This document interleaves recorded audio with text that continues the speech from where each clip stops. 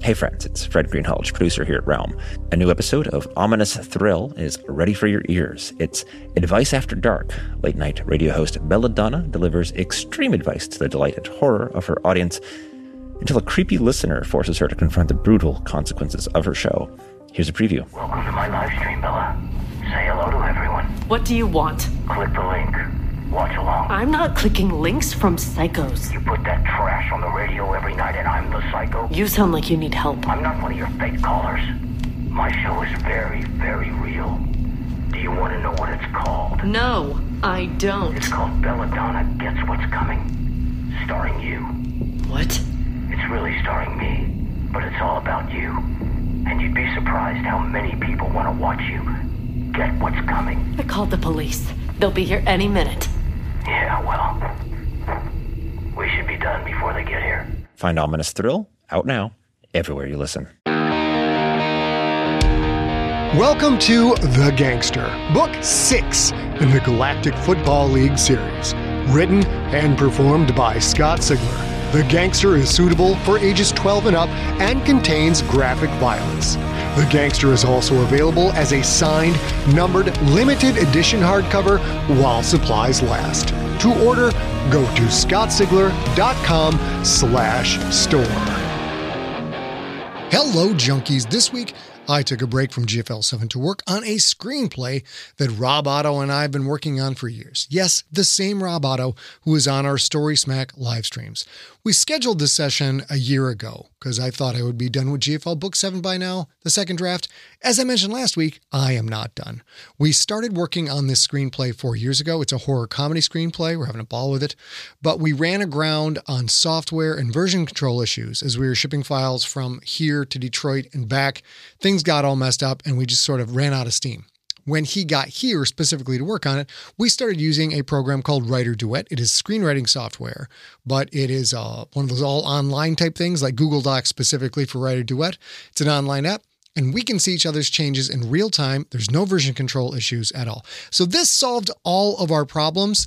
Of course, we could have found out about it years ago when we were in different places and not discovered it together when we're finally in the same room. But oh well, we're loaded for bear now. We finished the first draft of this screenplay. It's 115 pages, which is at least 5 pages too long, probably more like 20 pages too long for where we're at on our quest to get a movie made. But we are pumped about it. We got it done. That's the most important thing. Now that screenplay goes on the digital shelf as I hammer away on GFL Book 7 right up until we send you the Gangster hardcovers. We expect to start shipping those in the second week of August, and then it will take as long as it takes to ship 1,750 signed, numbered copies. When we do finally get those shipped out, I'll be crawling into a writerly hole, and it's nothing but GFL 7 second draft until that is done. Enough jibber jabber. Let me get you caught up on the story so far, then we're all going to kiss off into the sky.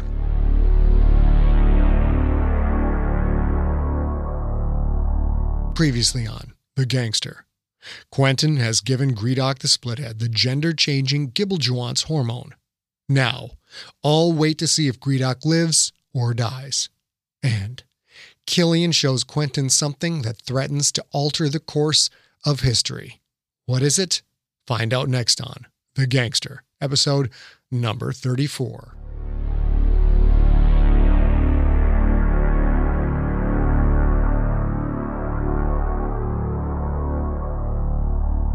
The beginning. He couldn't see. He couldn't move. He couldn't defend himself. He couldn't give orders. Sometime after Barnes had forced him to drink the Gibbeljawants, things had started to happen to his body. Strange things. Painful things. He'd lost control of his muscles. Unable to stop himself, he'd brought his knees up to his sides, middle arms wrapping around the folded legs, holding them in place. His pedipalp arms, even the broken one, had moved of their own accord, hands against his face, elbows against his chest. He felt like a puppet controlled by ancient instincts. He knew little about what was happening to him. Why would he have ever learned about the process? He'd had no desire to change. There had always been an organization to run, enemies to defeat, an empire to build.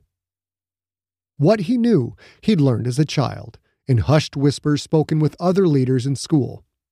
Even at an early age, he had learned how to spot the leaders who wanted to someday make the change. A certain dreaminess to their voices when speaking about possible futures. A particular gleam in the eye. Sometime after his body tucked itself into a tight ball, he felt something oozing out of his carapace. In a few small spots at first, then his entire body. Later, that material began to harden, as if he was a candied shushalik. He felt very much at ease. There was nothing he could do now but wait. Those schoolyard whispers, he remembered some of them. He remembered young leaders talking about a cocoon. Inside of one, a body would undergo a metamorphosis. No sense of his surroundings. He felt slightly warmer, but that was all. He could not see. He could not talk. Inside his cocoon, he felt things growing within his body, shifting, altering, changing. A twinge of pain. Small at first, here then gone. Had he imagined it? Another. And another. Not his imagination. Another. Spreading. Expanding. Agony roiled through his body. Pain so intense, even he could not shove it down. If he had been able to move, Gredok, the Splithead, would have screamed.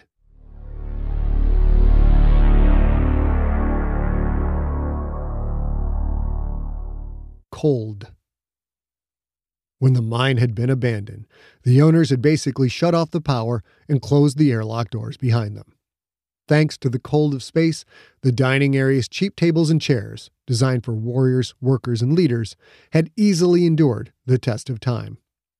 Quentin sat at one of those tables, along with Killian, Aya, and Beans in his Schmeck suit. On the other side of the table, Masal the Efficient and Virak the Mean. Everyone's breaths came out as cones of vapor. Beans had the facility's temperature barely high enough to stop sentients from getting hypothermia. Otherwise, heat radiation would build up and make the big asteroid noticeable to any battleships that might be searching for an escaped prisoner. Killian had given Quentin cold weather gear, a black parka, insulated pants, heavy boots that were a bit too small. Killian and Aya both wore their gray armored exosuits sans helmets. Aya wore a white knit hat that complemented her amethyst skin, at least the areas of skin that weren't marked with nasty purple-black bruises. Killian seemed to be content to let his thick dreadlocks keep his head warm. Neither Killian nor Aya seemed to have any problem with the uncomfortable exosuits, as if wearing the rigs for long periods of time was a fairly standard procedure on the Oleron. It was so cold that even Masal and Virak wore light jackets. Someone had found a storage locker with centuries-old Quyth clothes still in it. "The little ruler departed for Einath," Killian said. "Let's cross our fingers that it makes it without being detained by the bats. Whether it does or not, though, we're here until Gredok's metamorphosis is complete. Masal, you asked for this meeting. We're all ears." Masal had demanded the meeting far more than he'd asked for it. The worker and Virak seemed to have put themselves in charge of Gredok's care. "The cocoon has hardened," Masal said. "That means the probability of Gredok's survival through full transformation is much higher. There are short-term, mid-term, and long-term needs. The short-term need is care for the cocoon. It must be cleaned daily and monitored for infection by microorganisms. With no physician available, Virak and I will perform this duty." "I'd be happy to help," Quentin said. "This was my choice, so it's my responsibility. I don't expect the two of you to carry the load." Masal's fur ruffled. "Absolutely not. Virak and I will tend to her needs." The worker was already using the feminine pronoun. "We must make this clear," Masal said. "Now that the cocoon is formed, only Quyth may see Gredok. We have already disabled all cameras in her chamber. If any of you lay eyes upon her, Virak and I will kill you. Does everyone understand?" The worker showed no sign of fear. Quentin had never seen him this self-assured. Killian nodded. I understand. So do I, Aya said. What works for me? Bean said, his Schmeck speakerphone carrying his voice. Aya looked simultaneously miserable and angry. No smile on her face now, no adoring gazes. She'd changed, somehow, at least in the way she interacted with Quentin. Because of the fight in the cell? Because of Sakakorn's death? Because Gredok had been forced into Toltafine? Quentin didn't know. The thud of Masal's middle arm fist slamming into the table made everyone jump. Quentin, he said, do you understand? Curls of black swirled on the worker's cornea. Quentin blinked, stunned. Had Masal the efficient just yelled at him? The worker was like a different sentient altogether. Maybe because no leader was present, and Aquith had to take charge. Yeah, Quentin said. I get it. Steer clear of Gredok. But, if there's other things I can do, then I want to help. The black curls slowed, partially faded. You can help with the midterm need, which is food, Masal said. Normally for Toltafine, the leader has her mate selected and her mate has provided sustenance. Since this life-altering event was so poorly planned, we must hurry. In 7 to 8 standard days, we will need meat, hundreds of kilos of it, preferably from animals native to Quith. Cho-chanks, Kandashiks, Kushes, and Githworts. The Oloran must go out and acquire a load as soon as possible. Quentin was about to object, knowing that sending the ship could draw the bats here, but Killian spoke first. We have a hold full of frozen Cho-chank and Kandashill, he said. 10,000 kilos of it. We have plenty. And 200 live Githworts. Masal turned slowly. He looked at Aya for a moment, then addressed Killian. You have Quith meat, Masal said. Tons of it. Why? Aya answered. It's what we were hauling when I got Sakakorn's message about Quentin being imprisoned at the borehole. We reacted immediately to rescue him. Come to think of it, Skipper, I guess we're on the hook for that missed delivery, eh? We won't be popular with that dealer, that's for sure, Killian said. We'll have to make it up to him later. Cholita Sakakorn had been a great liar. Aya Omiata, however, was not. There was more to the story than she was telling. Such a fortunate coincidence, Masal said. That will give us more than enough food for the first few days after the cocoon opens. Then we will need to acquire larger live animals. Quentin didn't know Aya was lying, but Masal either didn't notice or didn't care. That brings us to long-term needs, the worker said. I am putting together a list of leaders that will make viable mates for Gredok. We must find the right leader to absorb all of Gredok's assets and provide for her long-term well-being. Quentin, surely you have contemplated possible mates. Who do you recommend? Masal didn't bother to hide his contempt. He obviously thought this was yet another element of the plan that Quentin hadn't considered.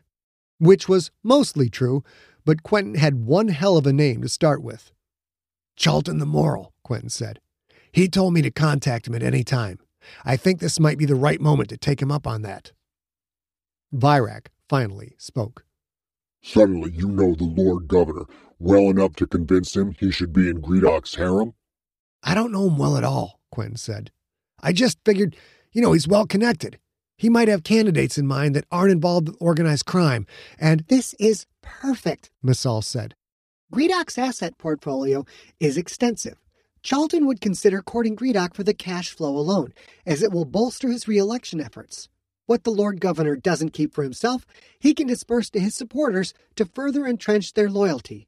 And a mate of Charlton's caliber is worthy of Gredok's legacy. Well done, Quentin. Quentin felt a flush of pride. Did he need praise from Masal? No, but maybe it was a ray of hope that they could repair their broken friendship. Or, at least, maybe make things a little less awkward going forward. Maybe. Charlton is the top candidate, Masal said. Quentin, you will contact him as soon as we leave this place. I will tell you when to do it and what to say. In the meantime, I will focus on other options. If this pairing does not suit Charlton, we will move on to other leaders that have significant business interests. Quentin wondered if business interests included gangsters. Probably. Any Quyth crime lord would kill to acquire Gredok's organization. Makes sense to me, Killian said. Missal, it seems you have a plan. My crew and I are at your disposal. With difficulty, Aya stood. Her cracked ribs were going to take time to heal. That's it then, she said. We know who is taking care of our guest, and we're not going anywhere for a while, so can we be done with this meeting? Beans moved the Oleron's rejuve tank into the facility, and I'm due for a session. Yes, Missal said. We are done for now. Killian stood. Quentin, since your services aren't needed for Gredok's care, I could certainly use some help. Beans says it's safe to do cold maintenance on the Oleron as long as we don't activate any systems on the ship. I'll have Zan drop an assignment chart. Do you mind getting your hands dirty? Quentin shook his head. Not at all. He would be happy to do something other than sit on his ass and let everyone else do all the work. As a podcast network, our first priority has always been audio and the stories we're able to share with you. But we also sell merch, and organizing that was made both possible and easy with Shopify. Shopify is the global commerce platform that helps you sell and grow at every stage of your business. From the launch your online shop stage, all the way to the did we just hit 1 million orders stage? Whether you're selling scented soap or offering outdoor outfits, Shopify helps you sell everywhere. They have an all-in-one e-commerce platform and in-person POS system, so wherever and whatever you're selling, Shopify's got you covered. With the internet's best converting checkout, 36% better on average compared to other leading commerce platforms, Shopify helps you turn browsers into buyers. Shopify has allowed us to share something tangible with the podcast community we've built here, selling our beanies, sweatshirts, and mugs to fans of our shows without taking up too much time from all the other work we do to bring you even more great content. And it's not just us. Shopify powers 10% of all e-commerce in the US. Shopify is also the global force behind Allbirds, Rothy's, and Brooklinen, and millions of other entrepreneurs of every size across 175 countries. Because businesses that grow with Shopify. Sign up for a $1 per month trial period at shopify.com/realm, all lowercase. Go to shopify.com/REALM now to grow your business, no matter what stage you're in. Shopify.com/realm.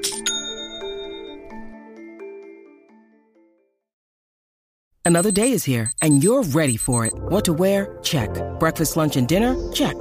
Planning for what's next and how to save for it? That's where Bank of America can help. For your financial to-dos, Bank of America has experts ready to help get you closer to your goals. Get started at one of our local financial centers or 24/7 in our mobile banking app. Find a location near you at bankofamerica.com/talktous. What would you like the power to do? Mobile banking requires downloading the app and is only available for select devices. Message and data rates may apply. Bank of America NA, member FDIC.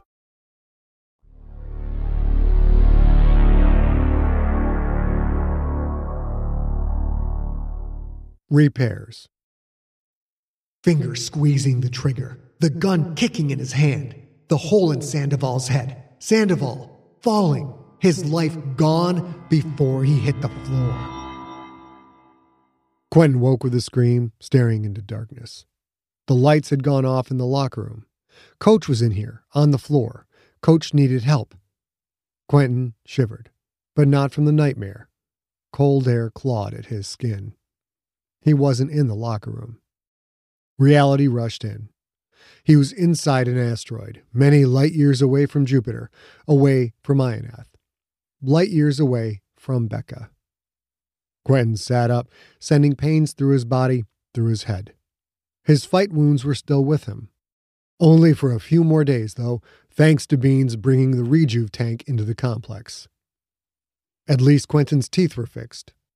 He gathered up the thin blankets he'd kicked off in the night, wrapped them around himself. He was sleeping on the floor. The room's ancient cot was far too small for him. "Lights," he said, and the room's lights came on. How long had he slept?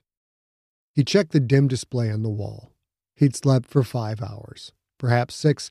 He couldn't quite remember what time he'd gone to sleep. Maybe this had been a miner's room. or an administrator's. No way of knowing. At least the floor was tiled and flat, not lumpy stone, and for that he was grateful. 4 days since Quentin had force-fed Gredok the Gibbeljawants. 3 days since the little ruler left. Had the yacht made it out of Concordia space? Had the pilot delivered Gredok's confession to Danny Lundy? Were the wheels of justice again turning the right way? More important than any of that, did Becca know Quentin was safe? Becca. Where was she? How bad was she hurting? Did she think he was dead? Hell, she could be dead for all he knew. She and the baby both. Maybe Gredok had done something to her before he'd come to the borehole. Quentin breathed out, pushed the idea away. He couldn't think about things like that now, or he'd go crazy.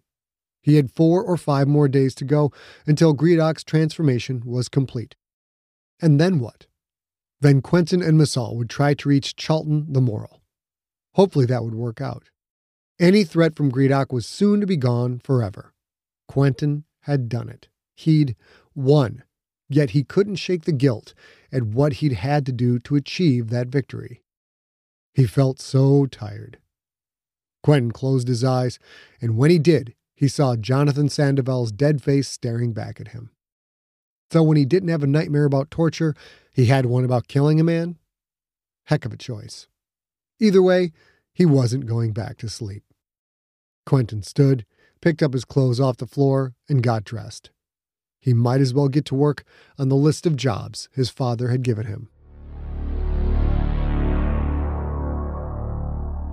Even after 4 days of scraping rust, greasing hatch hinges, cleaning food prep equipment, and scrubbing down anything that could be scrubbed down, it still felt strange to wear an exosuit inside the Oloran. "Hold that light," Killian said. "I think I found it." Killian was halfway inside a tight crawl space, hunting for the leak that dribbled water into the rumpus room. No leak now, of course, not with the ship at ambient temperature, but sooner or later the Oloran would power up, heat up, and Killian wanted the problem solved. A few portable lanterns gave some illumination, but with Killian's bulk magnified by his exosuit and helmet, there wasn't even enough room in the crawl space to clamp a light. "I don't get why you don't have Beans fix it," Quentin said. "He's so much smaller." 2 reasons. First, he's doing the important work of punch drive maintenance. Second, because when I told him I was going to fix the leak, he laughed at me. Have you ever had a male Sklorno laugh at you? No. It's demeaning, Killian said. I'm going to show that little fluffball he's wrong. I mean, I already fixed this leak 3 times, so I don't know what he's laughing at. Maybe he's laughing that you didn't actually fix it? 4th time is the charm. Seriously, hold that light still. Quentin realized he'd let the beam come off the spot Killian was working on. Sorry, he said, and retrained the light. Killian's gloved hands worked on what looked like a rusted pipe hidden deep in the crawl space. One thing was for certain when it came to Killian and the ship's crew, they didn't let a moment go to waste. Quentin wondered what their normal workload was like to make them so backed up on maintenance. The asteroid was a boring place. Masal and Virak were always with Gredok's cocoon. Aya, Zan, and Beans were busy with their own maintenance and repair duties. So much for being a 2-time Galaxy Bowl champ and rich beyond measure. Here, Quentin was little more than an unskilled assistant janitor. He wondered what Becca was doing. If she was on the Hypatia, she'd be safe. Probably. Had there been more protests? If only he could get word about the little ruler's progress, about whether Danny Lundy was hard at work trying to turn things around. Quentin, keep the damn light steady, will you? Once again, he'd lost focus. Sorry. Killian wiggled his way free of the crawl space, bonking his helmet on the way out. You're distracted, he said. Thinking about your wife and kid again? Quentin nodded. I just want them out of danger, you know? It's killing me to be here while they're out there. I have no idea who might be after them. I can imagine how hard it is to be away from them. Quentin felt his father's empathy, saw it on his face, even through a scratched and battered helmet visor. Killian had spent time away from his own wife and children. Too much time. Killian had had no choice, just as Quentin had no choice now. It is, Quentin said. I'd do anything to protect them. Killian took the flashlight out of Quentin's hands, set it aside. You'd do anything? Anything, Quentin said instantly. The longer I'm away from Becca, the more I realize she matters more than anything else. Killian's lips pressed into a thin line. I waited to bring this up until the Gredok situation had been resolved, he said. It's as resolved as it can be for the moment. I need to talk to you about something important. Something that involves the safety of your wife and child. Something that involves the safety of everyone, everywhere. A sinking sensation. Quentin had endured conversations like this before. An invasion is coming, Killian said. When we rescued Yitzhak, we learned some bad things. Very bad. Quentin closed his eyes and sighed. Petra, Becca, Yitzhak, and Big Mike all thought he could somehow impact things on a bigger scale. And now Killian? Quentin was done with all of it. He'd had enough problems to worry about without yet another person buying into a bizarre delusion that he was some kind of savior. Not you too, Dad. Please don't tell me you think I can have some part in saving the damn universe. I've told everyone else, so now I'll tell you. I'm not a soldier. Killian's expression hardened. Then it's time you learned how to be one, he said. I will teach you. I will teach you. Those words instantly infuriated Quentin. Killian Carbonaro hadn't taught his son how to read, how to play catch, how to throw a football, or ride a bike. He hadn't done those things because he'd been gone. Now, finally, a father was offering to teach his son, and what was the subject? War. You'll teach me how to kill. Killian nodded. When it comes to that, I'm not just good, I'm the best. I'm not proud of it, but I don't deny it either. Whether you step up and use your gifts to help fight this invasion or not, there's going to be killing. Killing on a scale you can't comprehend. The only question is, when the killing's done, will you and I still be around?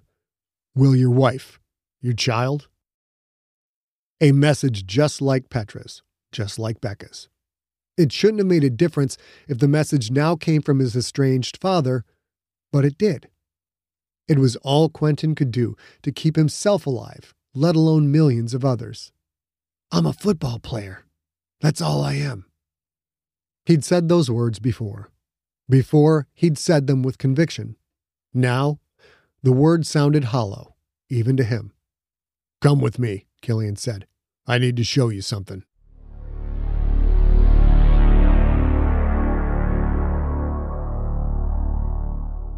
The cargo. Quentin and Killian walked through the Oleron's corridors. Their handheld lights played along the floor, the walls. When all the lights were on, the ship looked beat up and mismatched. With two narrow beams moving along the surfaces, however, Quentin felt like he was walking through a derelict craft, a wreck floating across the void, waiting to be claimed for salvage. Anyone ever tell you the ship could use a paint job? Killian sighed. Sorry we don't have all the accoutrements of your fancy luxury yacht, son. Let's just go back to Quentin for now, all right? I'm still adjusting to the fact that I was never an orphan at all. In truth, though, Quentin was already getting used to having Killian in his life. And out here, hiding from civilization, maybe Quentin better understood why his father had stayed away. I've followed your career a little bit, Killian said. I know your close friends call you Q. Can I at least use that? The man had risked his life for Quentin. Twice. First to rescue Quentin from the borehole, then to help eliminate the threat of Gredok. Aya, Beans, and Zan had taken those same risks. All four members of the Oleron's crew were still in grave danger, yet here they were, sticking it out. Friends. That felt right. Surprisingly so. Yeah, Quentin said. Q will work. They walked on, ovals of light playing off the ship's corridors. It's funny, Killian said. Well, funny isn't the right word at all. It's ironic, maybe. My own child thought he was an orphan, when, thanks to me, there's thousands of kids out there that grew up without parents. Thousands. Quentin had killed one man up close and could barely sleep at night because of it. Killian likely had far more ghosts in his head. You told me you didn't want to talk about what happened on the Keeling. I assume that's where all the killing happened? Killian nodded. Some of it. I'm still not going to talk about that, all right? No harshness in the man's voice. He was asking Quentin to leave it alone, not ordering him to do so. All right, Quentin said. They continued on in silence until they reached a dented, rust-speckled sliding door painted with scratched and fading writing that read Cargo Hold 5. The older man slid the door aside. It opened with barely a sound. Like most things on the Oleron, the door might look like it belonged in a scrapyard, but it was well maintained and worked perfectly. Most things, except for the rumpus room leak, maybe. Through the open door, blackness. Too bad we can't turn the lights on, Quentin said. For this, we won't need them. Killian stepped inside. Quentin followed. A large cargo hold. Quentin's flashlight beam played against the walls, dented and dinged from much use, and the roof support bars maybe 10 meters above. Over here, Killian said. Quentin caught up to him. Killian's beam played against what looked to be the only object in the large hold, a white cargo container, the kind hauled on flatbed wheel trucks or stacked on freighters. Rust-spotted, dented, and well-used, it seemed to be right at home in the beat-up cargo hold. The container was locked down with twist locks at the corner, which was normal, but also with heavy steel mesh cables that stretched over the top and secured it to the hold's deck. Whatever was inside, the Oleron crew wasn't taking any chances that the container might shift or break free during flight.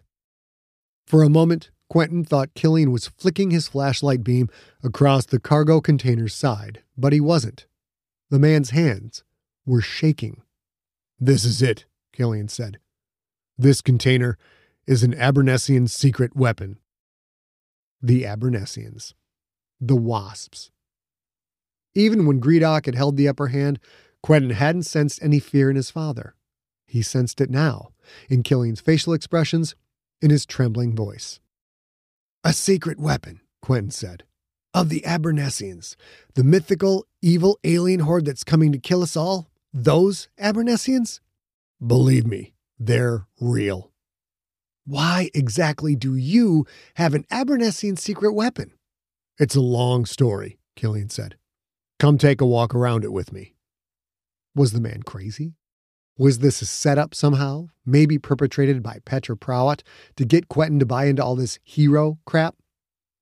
They slowly walked around the container. Killian remained quiet. The fear radiating from him felt unnerving.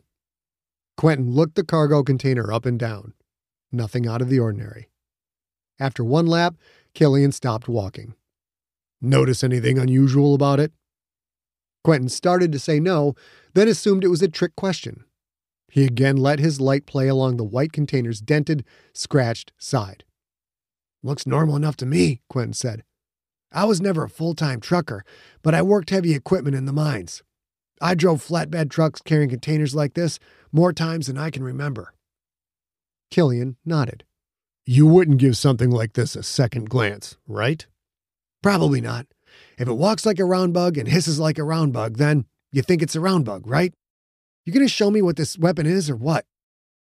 Killian handed Quentin his flashlight. Point that here, the older man said, tapping the side of the cargo container. Quentin did as he was told. Killian knelt, pressed his hands to the cargo container's side. He patted his palms 3 times, paused, tapped twice, paused, then gave 4 more taps. He moved his right hand in a clockwise circle, his left counterclockwise. Quentin noticed his hands followed 2 faint, brownish circles smeared on the white surface. After Killian made 3 circles with both hands, a glowing vertical seam appeared, splitting the cargo container side, turning one long rectangle into 2 smaller ones. One of the rectangles rolled to the left, the other rolled right. As they did, the cargo hold filled with pale blue light. Quentin stared in at a mass of gleaming, clear material that glowed various shades of blue-white. He saw things that looked like transparent pipes, but weren't. Things that looked like valves, but weren't. Glistening blocks that seemed as dense as granite. filaments as delicate as a spider's web. A cargo container filled with a bizarre art display made of ice and diamond and glass. He had never seen anything like it. He suddenly felt small, microscopic, insignificant, as if he was in the presence of something godlike, something that made his skin crawl. He now understood Killian's fear. What is this? It's a weapon? What does it do? It kills planets, Killian said. The simplicity of the statement caught Quentin off guard. It also brought him back to his senses. Let me get this straight, he said. The alien invaders that are supposedly coming to wipe out life in our galaxy are going to, blow up planets with a bomb that looks like a cargo container? And said cargo container is somehow in the possession of my father, whom I would have never known about if I hadn't been arrested by the bats. And when said father rescues said son, said father has said super-duper planet-killing mystery weapon just sitting in a cargo hold? How about a few details? Killian raised his hands, palms out, to the same place he'd had them before the container's sides had slid away. He made 3 circles, but in the opposite direction. Counterclockwise with his right, clockwise with his left. The container's sides rolled back into place, locked home without a sound, returning the cargo hold to darkness. Let's get a brew, Killian said. I'll tell you what I know. Quentin shook his head. How about we stay sober for this one? Killian's eyes narrowed. What's that supposed to mean? It means I think you drink too much, Quentin said. This is important stuff, so... The overhead lights flickered, came on full. Quentin felt a thrumming under his feet, machinery somewhere in the ship flaring to life. What the hell? Killian said. He pressed a button on the side of his helmet. Zan, come in. What's happening? We're supposed to be in mothball mode. Quentin heard Zan's response in his own helmet. We have detected 4 Creterakian ships en route, including 1 capital-class vessel. I am activating all systems so we can make a run for it. The bats had found them.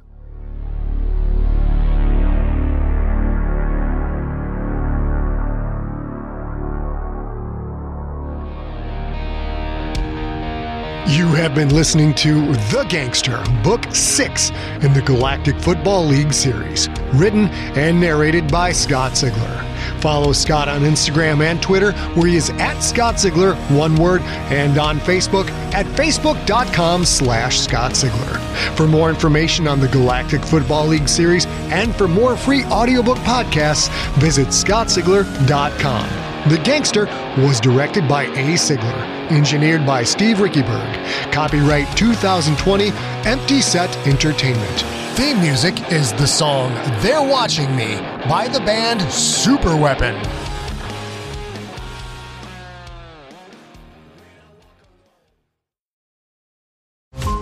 Every 5 minutes, a transplant candidate dies while waiting for a compatible heart, liver, or kidney. Imagine a technology that could provide those life-saving transplant organs for a high price, and imagine what a company would do to monopolize that technology. On a remote island in Lake Superior, a team of geneticists unlocks this holy grail of medicine by reverse engineering the genomes of all mammals, creating an animal with organs perfectly suitable for human transplantation. They envisioned a docile herd animal, but one team member had another, darker vision. This ancestor is anything but docile.